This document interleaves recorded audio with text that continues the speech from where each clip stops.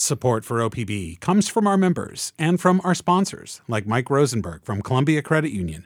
Mike says they trust what they see and hear on OPB, and that aligns with Columbia Credit Union's brand. This is Think Out Loud on OPB. I'm Dave Miller. Tim O'Brien wrote his latest book partly out of fear. It's called Dad's Maybe Book. It reads as a kind of guidebook and gift to his young sons because he feared he might not be around when they're older. O'Brien was 58 years old when his first son was born. His second son came 2 years later. His sons are in their teens now, which means O'Brien himself is in his 70s.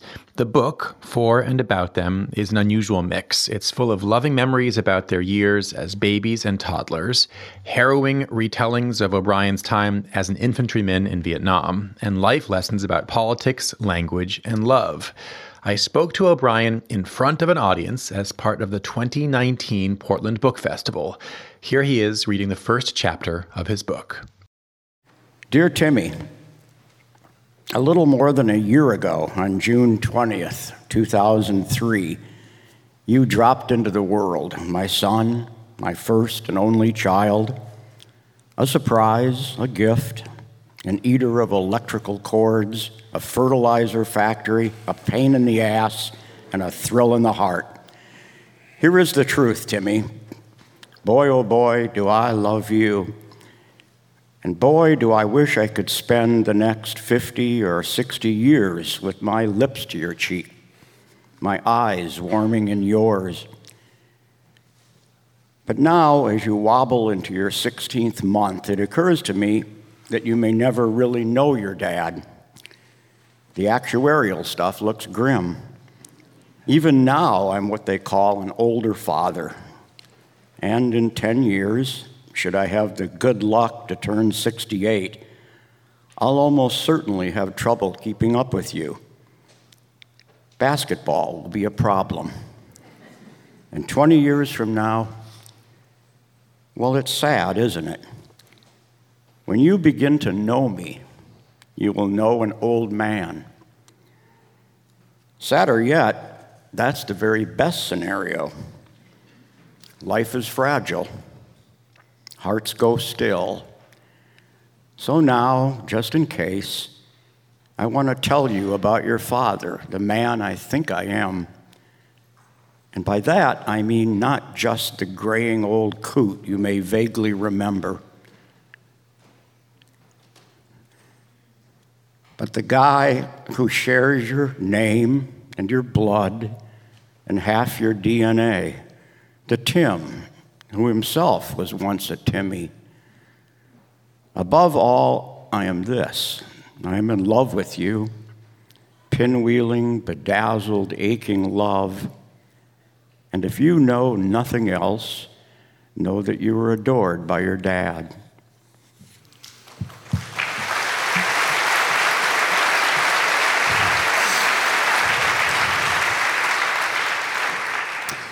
Let's go back a few years from when you wrote that. You write elsewhere in the book that your boys, 'cause you have two sons, delivered joy to a man who once believed there would be no more joy. What was your life like before? It's a huge question, but what was your life like, your conception of what the world had ahead of you before you had kids? It was a lonely life. I'm a slow writer, and I would spend 12, 15 hours a day at the computer, and I'd spend the rest of the day worrying about whatever I was writing. The scene's working, will people like it? Will I like it? Dialogue, is it working or not? And I was so immersed in my writing that it became the all of me. My self-esteem, my sense of self-love was all wrapped up in how much I liked a scrap of dialogue or a sentence. This isn't to demean my writing, and I hope my kids will one day read those books and stories long ago. But it is to say that for me, I needed so much more. which was delivered in a really unexpected way. I didn't want to be a father. I fought it with my wife-to-be. We had a huge argument over it, in which we actually split up. Yeah, she thought I was selfish, and I thought she had the heart of a crocodile, sort of heartlessly reproductive.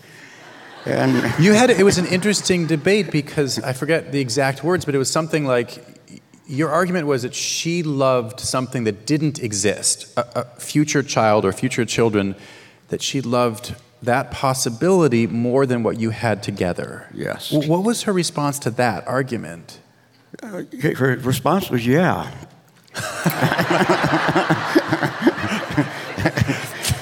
And you broke up.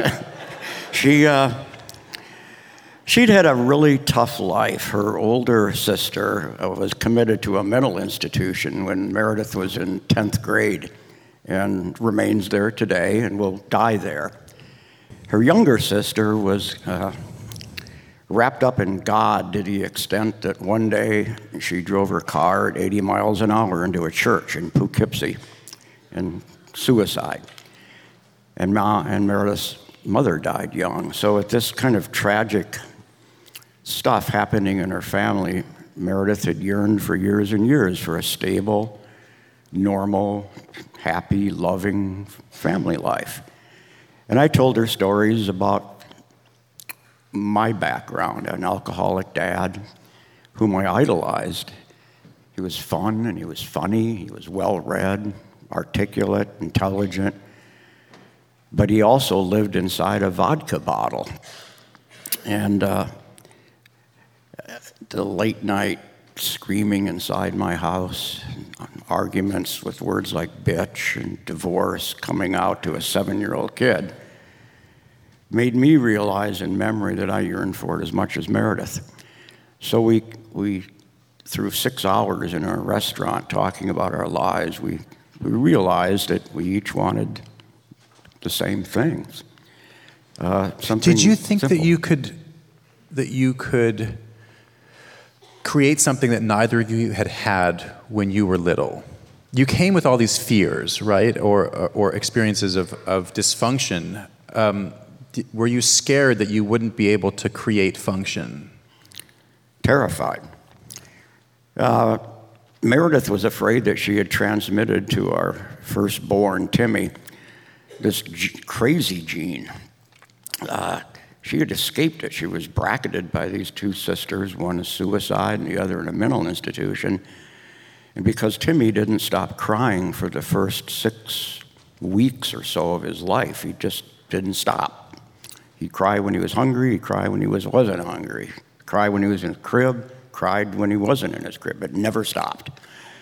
And we'd keep calling the pediatric nurses, and they'd say to us, babies cry, as if we didn't know. And they called it colic, and they had all these, colic is not, it's symptomatic. It's about symptoms, not about causative stuff, like what's causing the kid to cry. And we both felt this guilt of bringing into the world Jack the Ripper. And eventually one day this got infectious. Meredith just started weeping outside the boys' bedroom. And I didn't really plan it. I just did it. I put us into a car and we drove to the emergency room of a hospital. And about, I'd say 6-7 hours later, we emerged with 3 prescriptions. Xanax for me, Xanax for Meredith, and a drug called Prilosec for Timmy. He was suffering from acid reflux. We didn't know this. We were rookie greenhorn parents. We thought we had caused this boy's seeming hatred for the world we were living in. In your defense, the earlier doctors didn't know it either.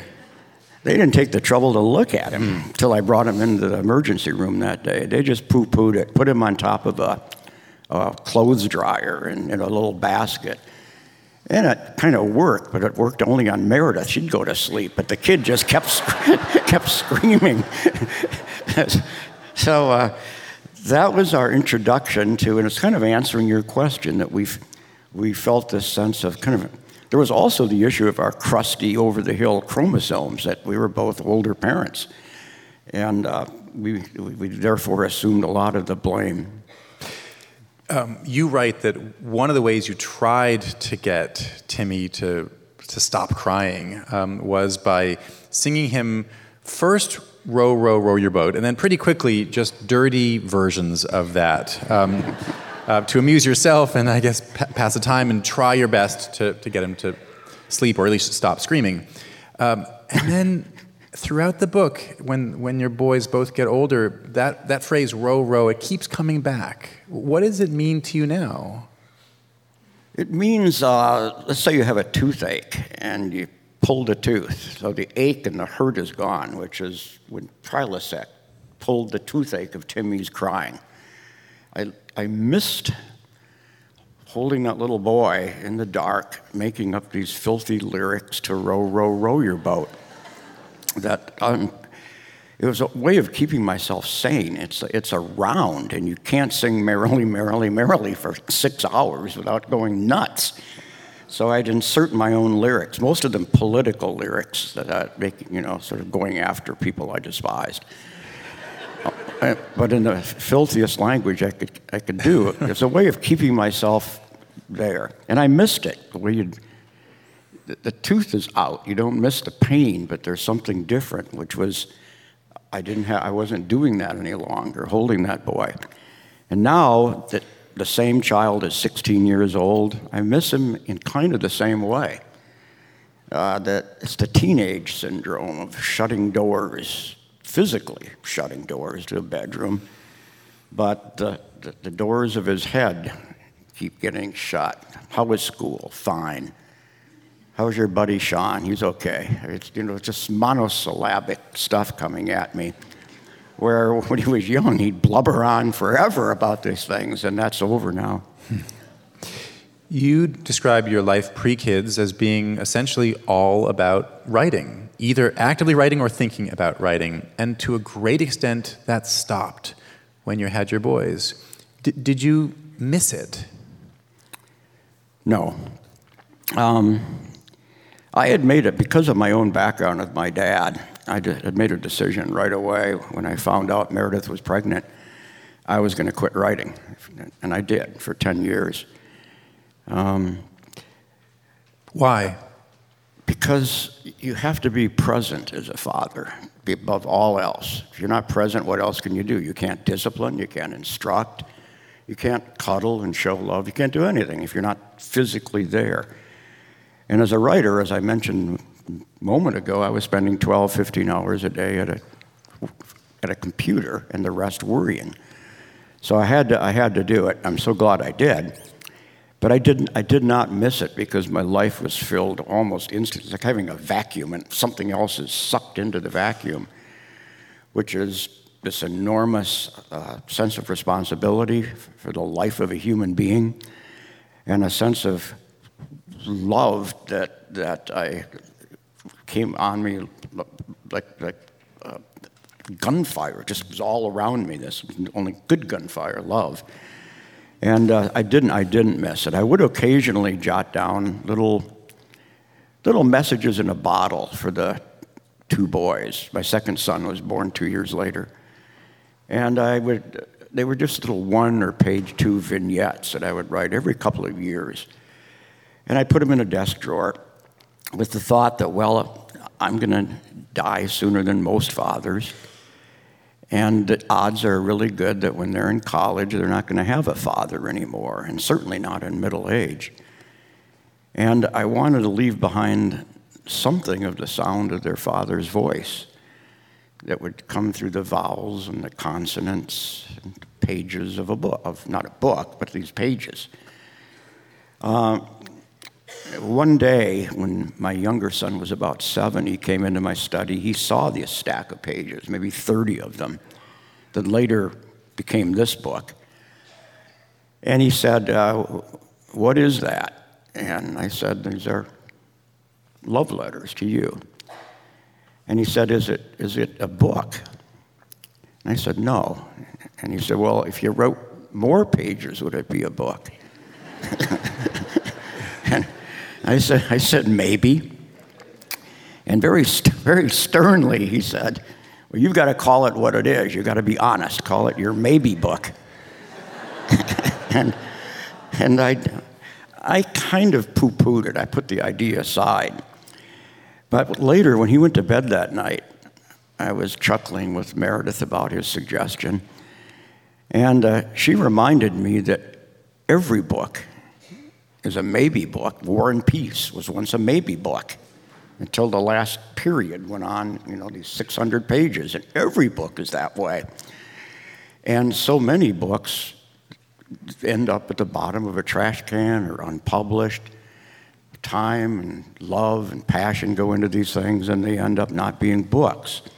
Insanity intrudes, heart attacks happen, you lose the desire to write all kinds of things can make a maybe book into a never book. And that struck me. And it also struck me that back in Vietnam, I was infected with this kind of maybe-ness thing when every step was a maybe step, every one. We worked in an AO, an area of operation that was heavily landmined. And almost, I'd say 85, 90% of our casualties in Vietnam came from mines. And can I stop you there? What does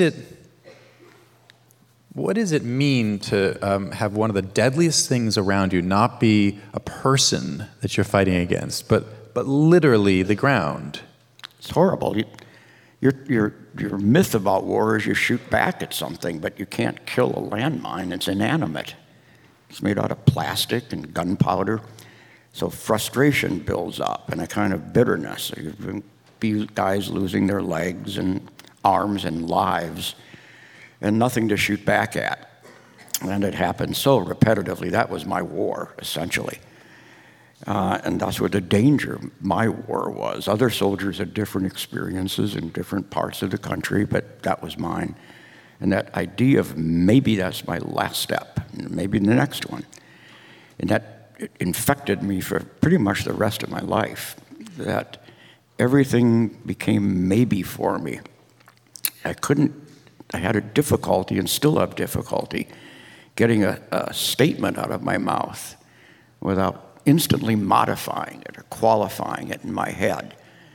It's hard to get rid of that. And now in my old age, I'm 73 now, that maybe-ness thing is back with a vengeance.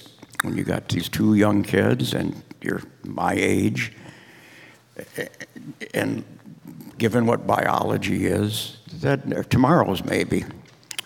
And finally it occurred to me that we're all leading maybe lives, full of maybe tomorrows, maybe not, followed by another maybe tomorrow until the last period is put on that final sentence. So we're all in it.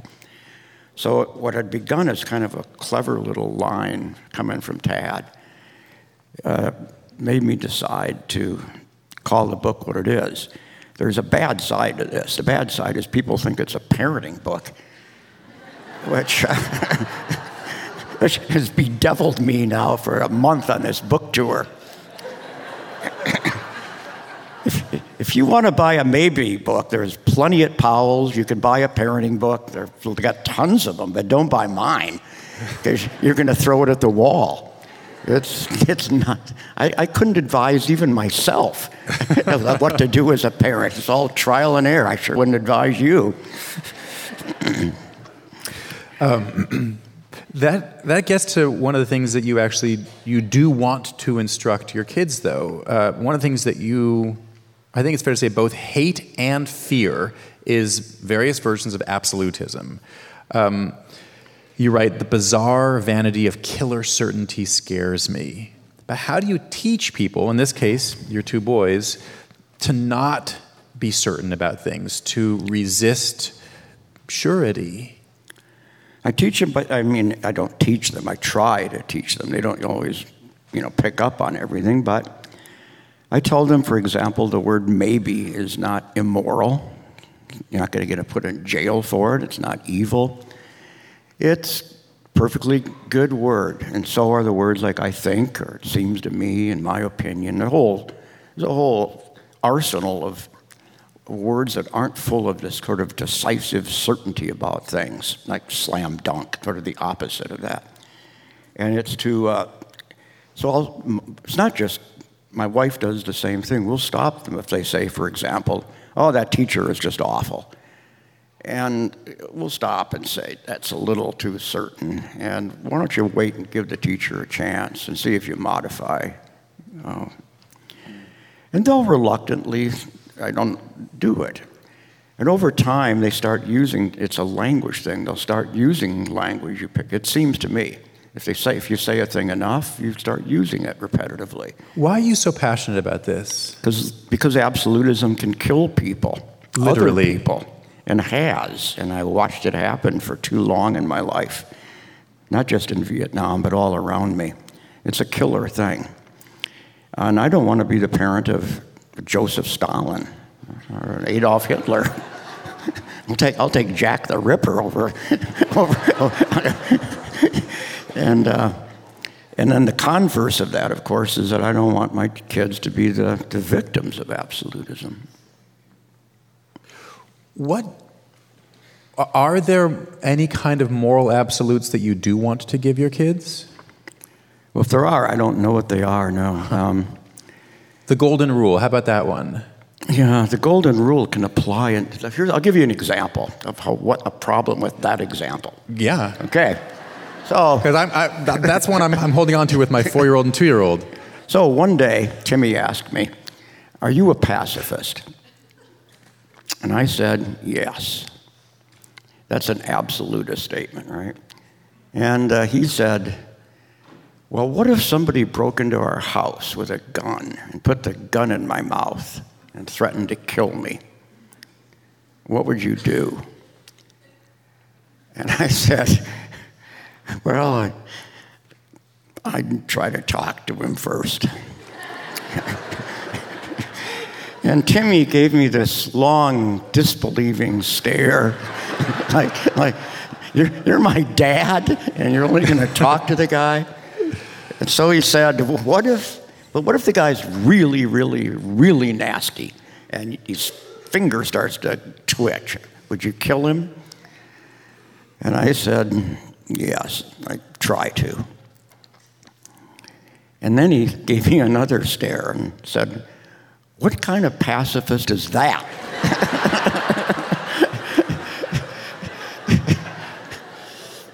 And I said, "The father kind." That's an explicit response to your question that there's a rule of I value nonviolence, and I don't believe in slaughtering people, including children. And that's a core belief that I've had since Vietnam, that runs through everything I've written. I don't declare it explicitly, but I try to display it through story. And yet there's an exception even to that, which is a kind of golden rule: do unto others as they do unto you. Is this pacifism that's deep in my heart comes from that. And yet there are exceptions, and that's an example of one that I find it really hard to fasten on absolutely, knowing that I've been so wrong in my life, at least as often wrong as I've been right. And I've come to recognize that as probably the only wisdom I've accumulated over my 73 years is you're not always right, and you change your mind about so many things. You write about the war at one point in the book. In a way, all these years afterward, it's as if none of it ever happened, but in another way, it's still happening and will never stop. Mm-hmm. You wrote that about the entirety of your life, but if you think specifically about your life as a father, how did the war affect you as a father? Well, this is one way. My belief in not slaughtering people came out of the war, especially to stop Ho Chi Minh from running through the streets of Portland, or dominoes falling, and all the sort of reasons that were given for the war. I mean, I'll speak in audiences much like this one, and only they're undergraduates, usually at a college, and I'll tear up and talk about, my what I witnessed and did. And then someone will raise a hand and say, who won? I mean, 3 million dead people, and the student doesn't know who won. And then another hand will go off. What was it all about? And all that about means dominoes and containing communism, stuff they don't even know about. And I'll try to patiently explain it all, but in the back of my head, I'm thinking 3 million dead people. And 50 years later, they don't even know what it was all about. Why all the dead people if you can't inherit anything from it? My kids get this message. I'm going to your question now. And they get it, though, not in explicit statements like I just gave you. They get it from what they watch, when memory of Vietnam intersects with a turkey dinner on Thanksgiving, and I'll sort of leave the dinner table in my head, and they've come to see that in their dad, where I fall silent. What do you think they think is happening when that happens? They think I've retreated in memory to something bad, and they're right. Their mom helps them understand this. She's talked to them. I've never really talked to them about what is happening then, but my wife has explained to them that she's been with me a long time, and she knows what's happening. I don't get angry. I don't tear up. I go quiet, as so many veterans do. That's the instinct that a veteran has. It's partly avoidance of pain, but it's also, who am I? And how did that happen to me? And why did I allow it to happen? And it's not tragedy exactly. It's remembrance, a kind of solemn, reverent remembrance. Much maybe if someone who had breast cancer might 20 years later look back and go silent when the word brassiere comes up or some similar thing, and fall silent. Not crying, but just into a kind of silence. My kids have recognized that. They call it Dad's bad place.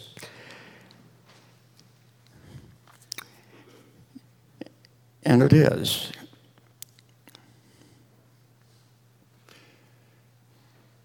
It occurs to me now that, as you described earlier, the entire kernel of this was you wanted to redress what you saw as something that was a huge gap in your life. You wanted to make sure, whether you are with your boys or not, that they know who you were, at least on some level.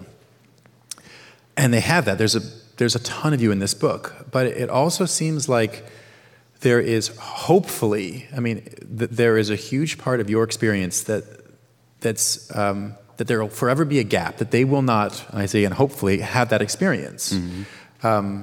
What do you think of that? That there's some deep part of you that no matter what you write or talk about, they will never get that. Well, it's very true. It's the circumstance that we all face. In a way, I'm facing it right now. My older kid's 16. He's going to go away to college. I'm going to lose him. Fathers lose sons, not just to death. That's not the only way, but when they have to get independent and start driving the car to a theater with a girl, and you want to be in the back seat still singing Row Row on that first date, and there's that loss that you have when a child goes away to college and gets married. Yeah, you kind of celebrate all these things, the independence, but at the same time, there is a sense of accompanying loss that's part of the human predicament and worth writing about. In the end, what I care to write about are things that all of us experience in one way or another. You don't have to be in a war to know that war sucks. You can, in your imagination, imagine it in your own lives, how time sort of slows down and something bad has happened and you're lying in bed at 1 o'clock in the morning feeling bad, and you look at your watch and it's now, after a minute, 2 a.m., and another minute goes by and it's 3 a.m. We've all felt that dripping sensation when we're in a time of introspection. So the effort I've made through my whole career in tried to make explicit in this book, not just through fiction, but explicit, is this thing we all share, whether you're a father or a daughter or a son, whatever you may be, is we're going to share this sense of finality that the world has given us. The chipmunks aren't aware of it. We aren't chipmunks, so it's a gift. It's not a morbid thing. It's human to recognize that the end will be coming and to, in a way, squeeze into what time there is all the love you can.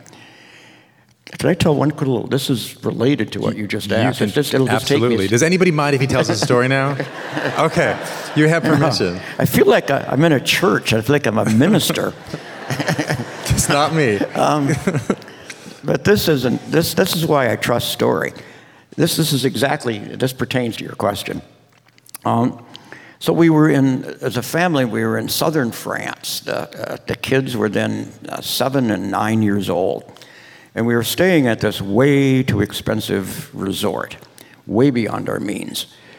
Everybody there looked like George Hamilton. They were all bronzed and tan and movie star looking, rich, bejeweled, coiffed hair, toupee. I mean, it was just rich. But good toupees. Yeah, Gucci, yeah. This is the Gucci. And I looked like this. I mean, blue jeans and a baseball cap. So out of place. And my wife and I were outside having a drink at an outdoor bar. And we were watching our kids play ping pong at an outdoor ping pong table. And the phone rang, my cell phone rang, and I answered it, and it was my sister calling to say my mother had died. And I can, as vividly as I can see you right now, and this setting that I'm in, I can recollect this indelible moment of this guy getting that news in a setting that seems so foreign to me in all ways, not just language in France, but the richness and the beauty of the setting, the Mediterranean below, and the immaculate green lawns all around me, and all these figures dressed in white linen and walking around. I felt so Minnesotan as I heard this news. I went over to my kids at the ping pong table, 7 and 9 years old, and I told them my mother had died. And they didn't say much. And I didn't say much beyond that. And for the next 2 hours, we just played ping pong in this expensive French sunlight around us. The ball going back and forth, much as my thoughts were pinging around. My mom is a young woman, and my mom in a retirement home, and then back to her middle age, and back to her youth, just pinging all over the place. And after 2 hours, dusk began to settle in. And it got time for dinner. And to avoid the expensive restaurant, we, as a family, went down a long, sloping hill into a small village about a quarter of a mile away. And I can still see that purple twilight around us and this solemn beauty. And I took Timmy's hand and I said, "Are you thinking about Grandma?" And he said, "No. I'm thinking about you thinking about Grandma." And so much happened inside me. It just happened again for a second where I had to draw a breath. I had so misjudged my own kid. I thought he was wrapped up in his little boy thoughts of ping pong balls and Rubik's Cube stuff and basketball, and he was capable, in a way I just didn't recognize, of a thing called empathy, of otherness, caring about what was happening in his father's head, and imagining what his father was thinking about, his own mother. That, in a way, he'd become a better human being than I was. I mean, used to have this great, as a child, great qualities of caring about others, sometimes crying for other people. Kafka calls this the mankind's frozen sea. And he said what books are for is to take the axe to the frozen sea inside us. And with that line of Timmy's, no, I'm thinking about you, thinking about Grandma, it was like an axe hitting into me. That's literature.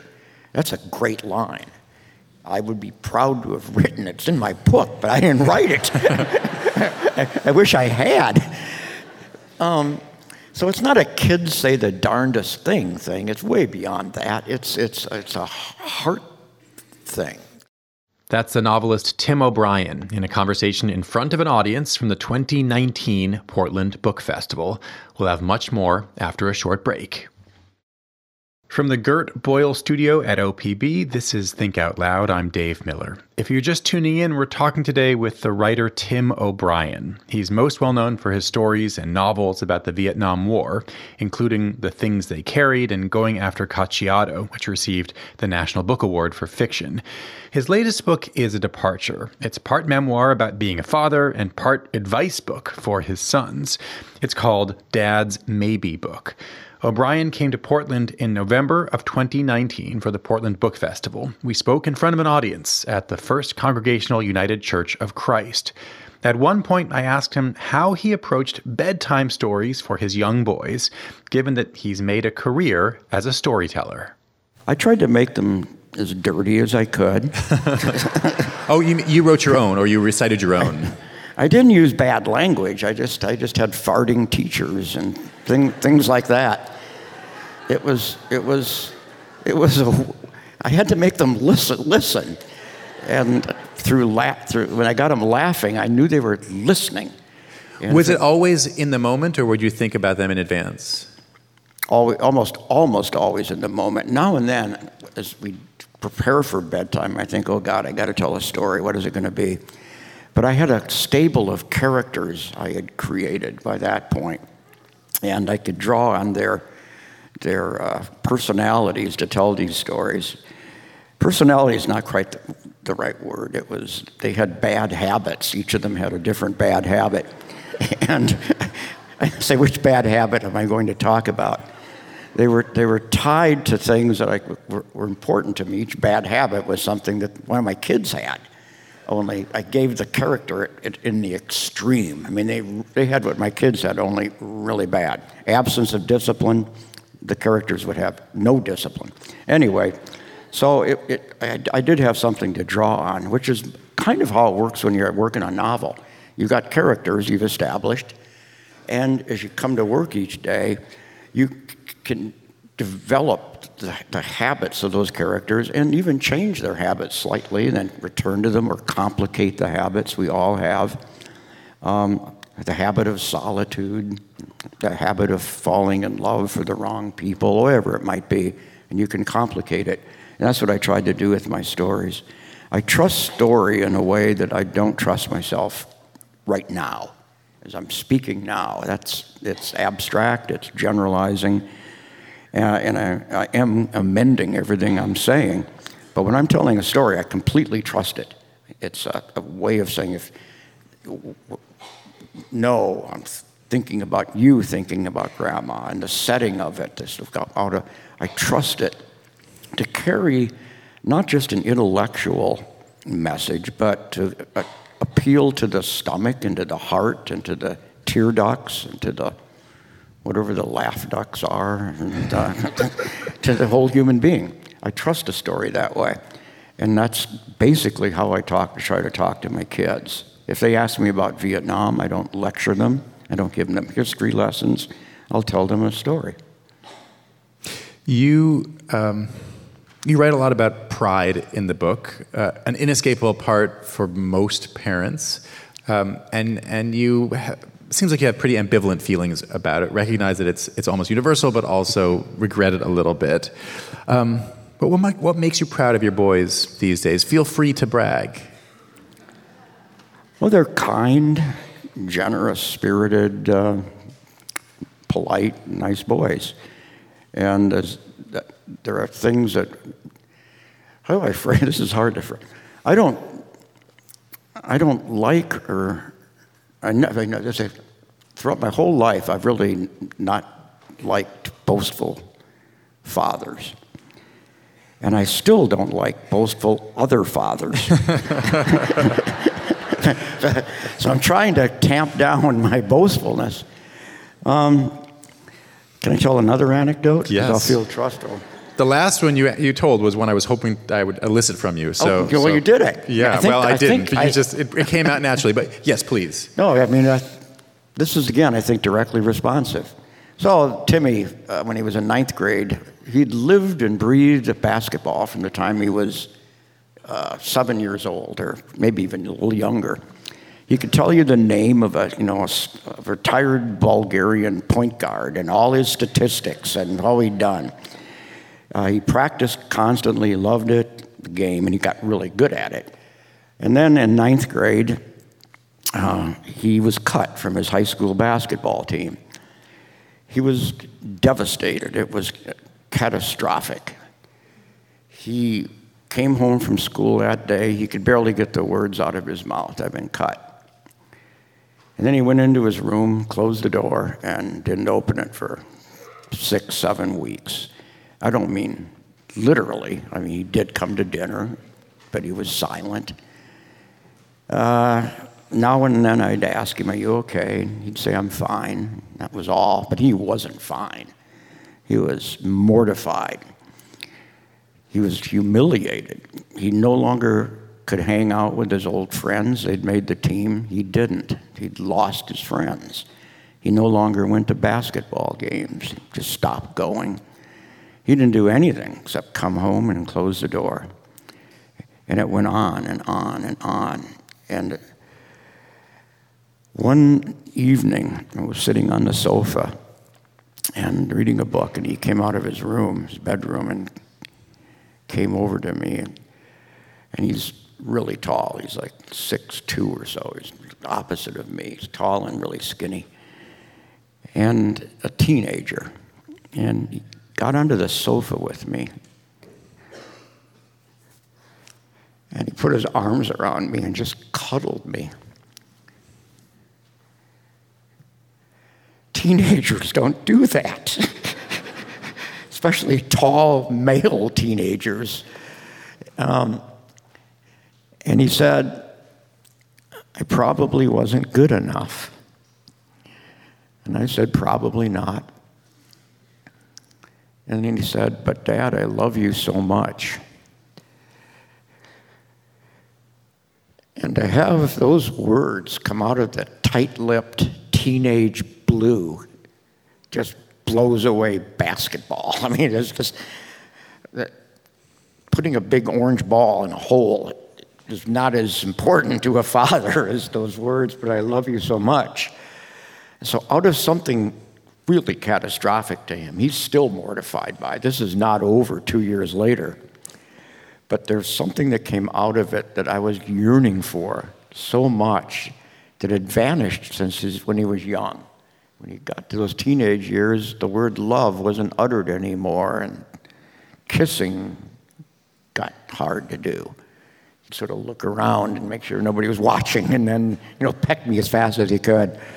And that returned. So it's a story in a sense, but it carries with it what I want.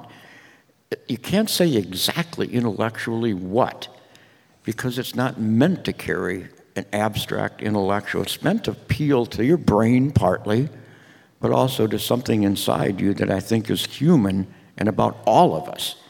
That in one way or another, we all crave love. Maybe the love of God, or the love of a woman, or the love of children, the love of a friend, but it's what human is, for me, in its essence anyway. And to have it come out of catastrophe is pretty great. How much do your kids know that you think about this? Because in a sense what we're talking about is death, right? That's at the heart of all of this, is the end, is not being there with him. How much do they know that this is on your mind? Another little anecdote. So when Timmy was 10, maybe 11, it was late at night, maybe 12 or so, midnight, and I was reading again on the couch. And I thought he'd been in bed since 9 or so, and he had been. He came out crying. And I said, "What are you crying about?" And he sat down on the edge of the sofa, and he said, "You're going to die, and I'm not going to have a dad anymore." He had seen my hearing aids and my gray hair and my face. And he knew that the fathers of his friends were at least a full generation younger than I, at least that. And he'd put this stuff together. He's no dummy. And it made him cry. And he repeated himself, "I'm not going to have a father." And I said, "I know, but..." And some silence went by, and he cried some more. And finally he said, "I guess we're going to have to, have some fun together." Which is, thank God he worded it that way, because I was able to chuckle. I think what he meant was, let's play touch football until you can't anymore. They know. And I'm on this I'm near the end of this month-long book tour now, and really surprising. This is, again, answering your question. A thing happened maybe 2 stops ago in L.A. A friend of mine texted me. They know how Amazon has these comments you can post, when you rate a book and so on. And this friend of mine texted me and said, "You got to go on Amazon." And I said, "Why?" And he said, "There's a good surprise waiting for you." So I went on. So my son Tad, who's kind of the rascal of the family, he'll say anything to anybody about any subject, and it's almost always funny. That's what he's about. Exactly the reverse of Timmy, sort of sober and earnest and, gentle. And so I go on Amazon. There's a literary, review from Tad. Like, that's one sentence long. "My dad wrote this book, it's fantastic." Should have been a period.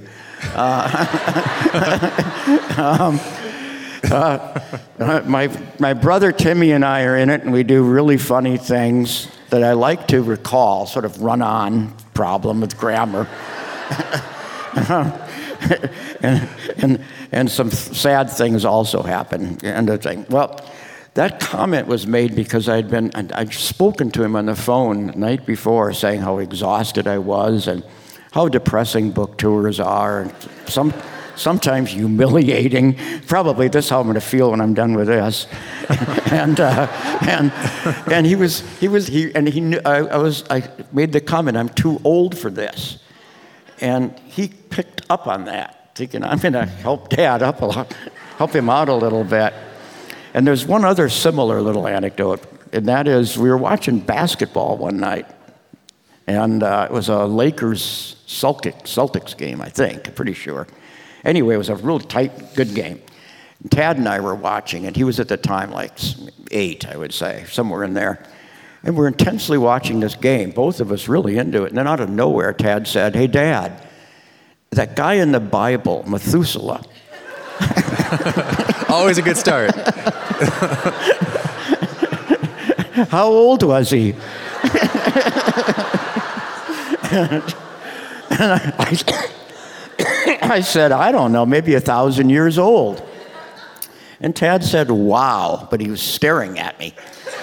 And so the game goes on, and we get to there's like 20 seconds left in the game, and it's like a 2-point game. I mean, anybody can win. And I'm just staring at the TV, and out of nowhere, he's sitting over here. He says, "What exactly did he eat?"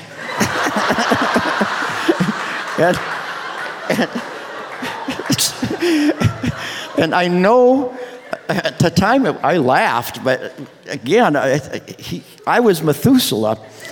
And he wanted to find out if he could keep me alive longer by eating broccoli or whatever that, cauliflower. He's aware too. Tim O'Brien, it was a real pleasure talking to you. Thank you very much. That's the author Tim O'Brien. His latest book is called Dad's Maybe Book. We spoke in front of an audience as part of the 2019 Portland Book Festival. If you don't want to miss any of our shows, you can listen on the NPR One app, on Apple Podcasts, or wherever you like to get your podcasts. Our nightly rebroadcast is at 8 p.m. Thanks very much for tuning in to Think Out Loud on OPB and KLCC. I'm Dave Miller. Have a great day. Support for Think Out Loud is provided by the Rose E. Tucker Charitable Trust.